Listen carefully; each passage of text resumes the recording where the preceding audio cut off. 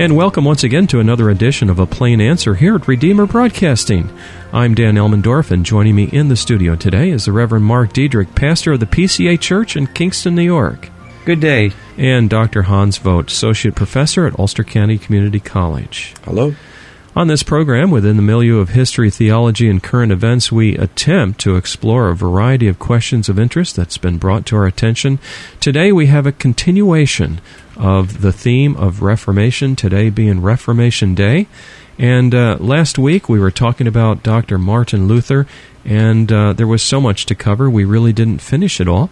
And so I think we'll just jump right in, gentlemen, if you're ready to talk about Martin Luther a little bit more and some of the things that came out of the Reformation, some of the 5 solas, or so they're called. Well, when we last left our hero, Martin Luther, he was standing before the imperial diet in Worms and refused to recant what he had taught, and so he was excommunicated by the Pope. He was declared an outlaw by the emperor, and he is protected, however, by his own prince, Frederick the Wise, and several of the other German princes as well support Luther. And with their protection, he continues to teach and to write, bringing in others like Philip Melanchthon, of course. Eventually, in 1530, they develop what is known as the Augsburg Confession, which becomes sort of the classic statement of the Lutheran Reformation. Yeah, that was at the Diet of Augsburg in 1530, and as Hans said, they get together there, and Charles V is there again, and there was a kind of a hope that they would be able to discuss these things, and it was quite an eye-opener for a number of the princes, because you have not only Charles V, but the princes there, and initially some of the leaders were in attack mode. Johannes Eck was there, and the ruler said, no, we want to hear what these guys have to say. And there's rumors as to what went on, and one of the rumors was that when they started talking about the confession that was put together, probably mostly by Philip Melanchthon. Remember, Luther was the Exsurge Domine, was the bull that had kept him, he was a wanted man, so he had to kind of stay away a little bit and lie low. But they handed this confession out, and a number of them, one of the stories was that the emperor exclaimed, "Would that such doctrine were preached through the whole world." Well, he eventually didn't go with it. Some said that there was a very positive response, and this horrific heresies that these Lutherans had held actually rang true to many of these men. And just perhaps a word of sympathy for Emperor Charles. He is not only the Holy Roman Emperor, but ruler of Spain and the Netherlands, ruler of a vast empire in the New World now, by this point.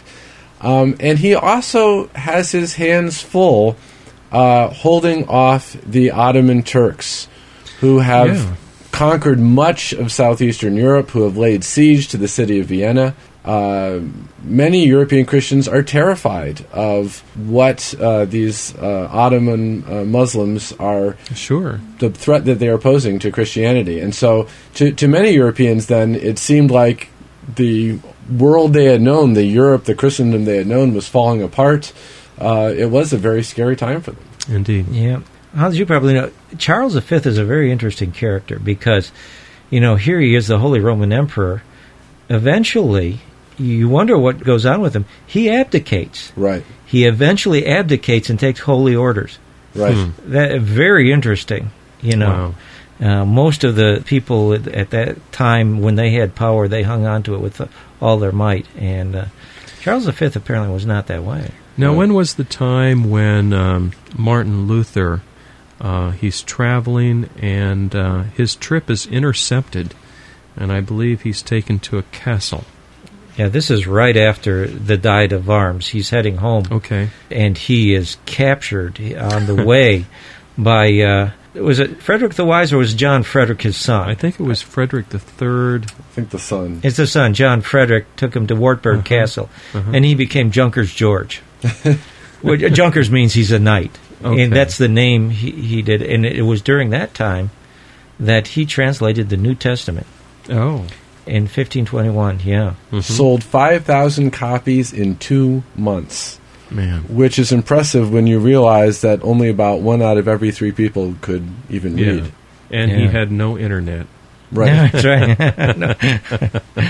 That's right. He was, people just saw him on Facebook and said, hey, I've got to have one of those books he's writing.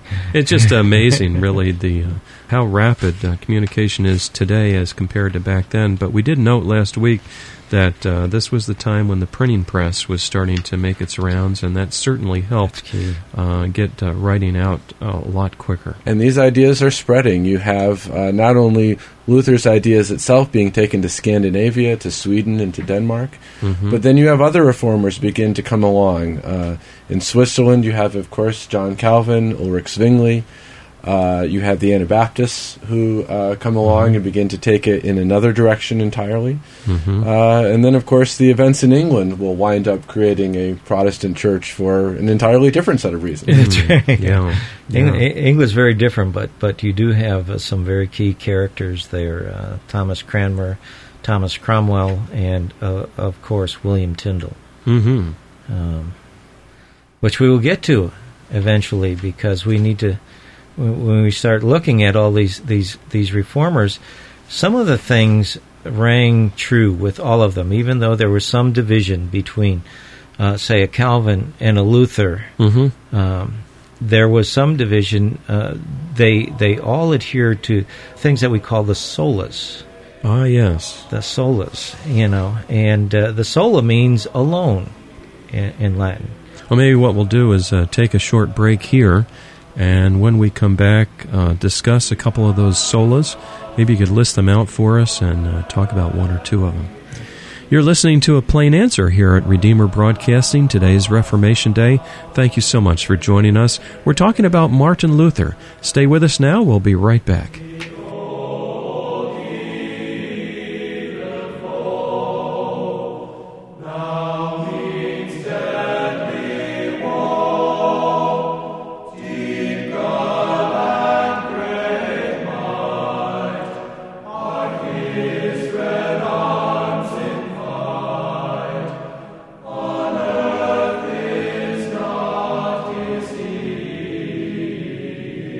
We'll be right back with our program in just a minute.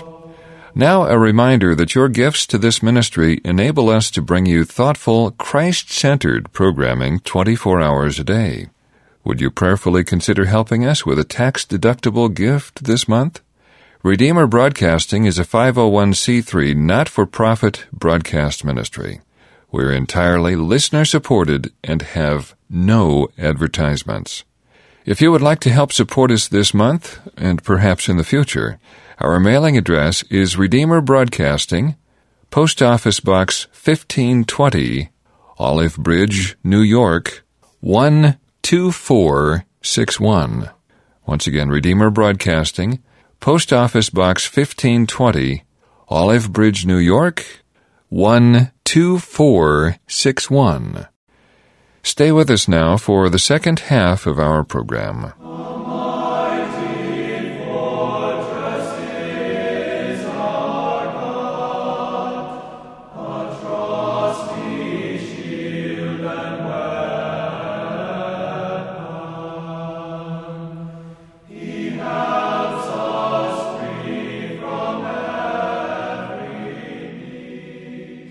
And welcome back. You're listening to A Plain Answer here at Redeemer Broadcasting. I'm Dan Elmendorf, and joining me in the studio today, the Reverend Mark Diedrich, pastor of the PCA Church in Kingston, New York, and Dr. Hans Vogt, Associate Professor, Ulster County Community College. Well, gentlemen, before our break, we were talking about Martin Luther, and we had just started to talk about a little bit the 5 solas. And Mark, what are those solas? Well, we can start off the first sola, sola Christos, Christ alone, sola fides, faith alone, sola gratia, by grace alone, sola scriptura, that's scripture alone, and soli Deo glorias, to God alone be the glory. Those are the 5. All right. Yeah. Well, which one do you want to talk about right now? Well, sola Christos, sola fides, and sola gratia really are all together. Mm-hmm. What is that saying? It is saying that there's only one reason we're saved, and it's by Christ alone. It's not Christ plus me. It's not Christ. And see, this was the key, because the church the church talked about grace. The church talked about faith. The church talked about Christ. Mm-hmm. But what the Reformers were saying, it's Christ alone, it's faith alone, it's grace alone, which saves us. And that the church would not go with at that time. That's right. When you look at the response of the Catholic Church to the Reformation, certainly there was recognition among many in the church that, we do have problems here and we need to clean them up. There were some, in fact, who agreed with the Protestant reformers. In fact, there's a meeting in 1541 at Regensburg where some of the Catholic leaders, including Cardinal Contarini, reached agreement with the Protestants on justification by faith alone, on sola fide. The problem was that hardliners within the church, led by Cardinal Carafa, rejected that. And then when Carafa goes on to become Pope Paul IV, the Catholic Church calls the Council of Trent and then ultimately rejects all the Protestant positions and reaffirms all the Catholic positions. And so an opportunity to avoid schism is lost, unfortunately. Yeah. How I wish that a meeting of the minds could have been had. I love the Reformation. I consider myself a Reformation Christian, as do you gentlemen, but what a terrible split has occurred, and it's very sad indeed. Well, you see that, and that was the same attitude that Luther had, and you look at, in 1517, he wasn't ready to start a new thing, and look how many years, and finally at Augsburg, and even after Augsburg there was some, but Augsburg, 1530, you're 13 years beyond that. They're still trying to bring things together. It wasn't to be, but here it is, and Luther really puts it out, because it's alone. Listen to Luther, some of this. He says, beware then of putting your trust in your own contrition. It's great to be sorry for your sins, right? But he says, beware of putting your trust in your own contrition and thus ascribing the forgiveness of sins to your own sorrow. Oh, yeah. God does not have respect for you because of that, but because of the faith by which you have believed his threatenings and promises, and which wrought sorrow within you. So he's saying, don't put your trust in anything you do. Trust in Jesus only. That's right. And when you talk about that it's Scripture alone, this is another key point as well, because, of course, the Church said, well, yes, Scripture is the authority, and so is the teaching of the Church. As it has evolved over 1,500 years. And so, but what Luther, of course, is saying is, no, it's got to be Scripture alone. And, if you allow individuals to add to it and interpret it in their own way, Luther said, that would mean each man would go to hell in his own way. You can't have that. Yeah. And part of the reason that it's so important is, I think this is the natural part of the fall. If we look at in individuals, we want to earn our way to heaven. Yes. We want to obligate God. We want to be able to do something that's going to say, God, you owe me. And that sounds like a crass thing, but if we really think about it, it's very natural to slip into this kind of thing where we are trying to earn our way to heaven. And even innocently, someone who doesn't understand the Bible may say, well, as I stand before God, I just hope that I've done enough good things such that he will save me. And that's the problem. How much enough is enough? That's the thing that Luther came up against. When you have a God who's infinitely holy, there's no amount of good works that I could garner up such that it would secure his forgiveness. Exactly. And I think Luther once said, if a monk could be saved by his monkery, then I would be saved. Yeah. It never helped him. And the same with Paul. You notice when Paul is arguing these things in Galatians and in Romans, he starts talking about this whole aspect of, look at who I am. I'm a Pharisee of the Pharisees. He does mention that. Oh, yeah. And he looks at all this and he says, I count it as rubbish. Yeah. Because it doesn't save. Yeah. What saves is Jesus Christ. That's and right. his death on the cross and his resurrection. But here again, look at how easy it is to slip into works righteousness. I mean, Paul's whole treatise in Romans, 2nd chapter of Romans, what is he talking about? He's talking about Jews who should know that they are saved by grace, because that's how they're saved in the Old Testament, but yet have slipped into this whole thing that they're justified by the law. And this is still an issue today. Absolutely. This is not just an issue for the 1500s. How many times do we focus more on self-esteem rather than the building up people's self-esteem rather than the gospel? Churches that or teachers who talk about health and wealth, name it and claim it, as if God somehow owes you whatever you ask for. Right. Yeah. I would argue sometimes we can get so focused on church growth that we turn the gospel into a marketable commodity and people into consumers. Well, then you're kind of getting back to the whole idea of selling indulgences. In fact, I was Quite a told trap. that when I was a young student at Moody Bible Institute. I had a man, and I was selling Thompson Chain Reference Bibles. At that time, they could only be bought. You couldn't buy them in a bookstore. Oh, yeah. And I was trying to sell it to a man. And he says, "Oh, you got to sell this." He says, "Just like you're going to have to sell the gospel." And I thought, something's wrong with that. Yeah, really. Right. So here we are. Protestant Reformation slowly starts to take form. Certainly Luther has a large part in that, but he's not alone. A number of concerns had come into the minds of men of God even before Luther. Luther, certainly with his 95 Theses, stirs the pot, didn't realize maybe how much he was stirring it. One thing develops into another. We've got the printing press, his ideas promulgate, and really there's just simply an explanation of the ideas of Scripture, that it's justification by faith alone. Another thing that you'll come across as you read about Luther is this idea of the priesthood of all believers.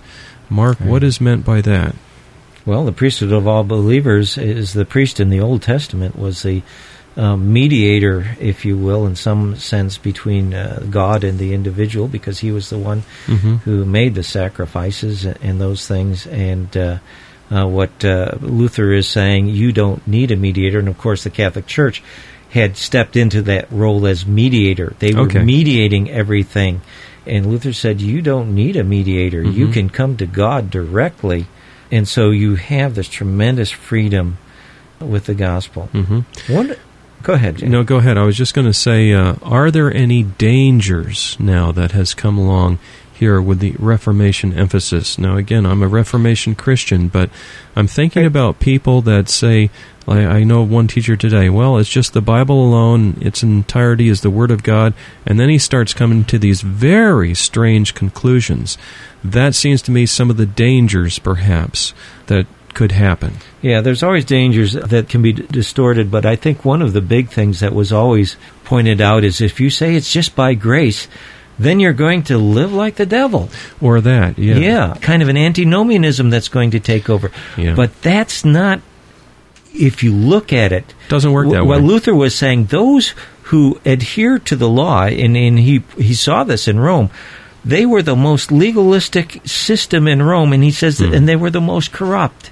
They were the worst. And the Christian faith is relationship to Creator God. And, if we can make an analogy to even the human realm, if you love your wife, you love your husband, you want to do something that's going to please that loved one. And even more so when it's God. When you love the God who created you, your covenant-keeping God who created you in His image, how much it is that you want to please Him and not just simply do these works of righteousness to earn His favor. The more you receive grace, the more, as you say, the more you will love Him. Luther said 2 propositions concerning the liberty and the bondage of the Spirit. He says a Christian man is a perfectly free Lord of all, subject to none. A Christian man is a perfectly dutiful servant of all, subject to all. You see, he's totally free because of Jesus Christ, but his love for Jesus Christ makes him the servant of all. That's right. And going back to that concern of a person going off the deep end and interpreting the Scripture, how important it is for us to stay in communion with fellow Christians and with those among us who have been recognized by the body of Christ as being elders and teachers within the body, where Christ tells us about the giftings that he gives to his body and that some are pastors, and how important it is to stay under their authority and yet not have this kind of authority that we saw back during the time of the Reformation that squelched people. Well, that's right. And what we're doing, what we've been doing the past couple of weeks, I think is important too, to look at the history of the church, because, the reality is there really are no new heresies. And the church has dealt with these issues before and have wrestled with these problems before. And by studying our brothers and sisters of past ages, like Luther and Calvin and so forth and others, that also, the testimony of that faithful cloud of witnesses is also going to keep us on the right track. Right. Often when I'm preaching, I look at the commentaries on a certain passage to make sure that my understanding and interpretation isn't out of line, because if I have a really new interpretation, it's probably wrong. That is so true. Yes. And I know others in the past have erred, and of course this gets into the whole area of sola scriptura, and I think we're going to talk about that more length later, but that's so important. Sola scriptura is so important, but you've got to be open and recognize that there are times when we can misinterpret scriptures. That's right. So we need to be humble, teachable, in fellowship with God's people. I see we're getting close to the end of our session here today. You're tuned to A Plain Answer here at Redeemer Broadcasting on this Reformation Day, a wonderful day in the life of the church. And in the studio with me is the Reverend Mark Diedrich, pastor of the PCA Church in Kingston, New York, and Dr. Hans Vogt, associate professor, Ulster County Community College. Gentlemen, any closing thoughts today? I think we need to reaffirm these 5 solas today. Startling research has been done by James Hunter and George Barna and others about the actual beliefs of evangelical Christians in America. And according to them, 1/3 of them believe that God will save all good people when they die, whether or not they've believed and trusted in Christ as their Savior. We need to get back to these central tenets of the Christian faith. Yeah, and it's so easy to get into this whole works righteousness. I was teaching a Lutheran Sunday school class years ago, and the example of that, and we asked the questions, if you were to stand before God today, and he were to say, why should I let you into heaven, what would you say? And to every one of those students said, well, because I try to do the best I can. And it was a total works righteousness that they were depending on. And I know they didn't get that taught in their catechism class. Nope. But it's something that's easy to fall into, and we need to keep coming back and recognize how sinful we are. None righteous, no, not one, none that seeks after God, and how righteous God is and how gracious he is to call on us. That's right. Well, I hear a cell phone going off in the background, and that just shows us that we've got not the ideal studio here, but that's fine.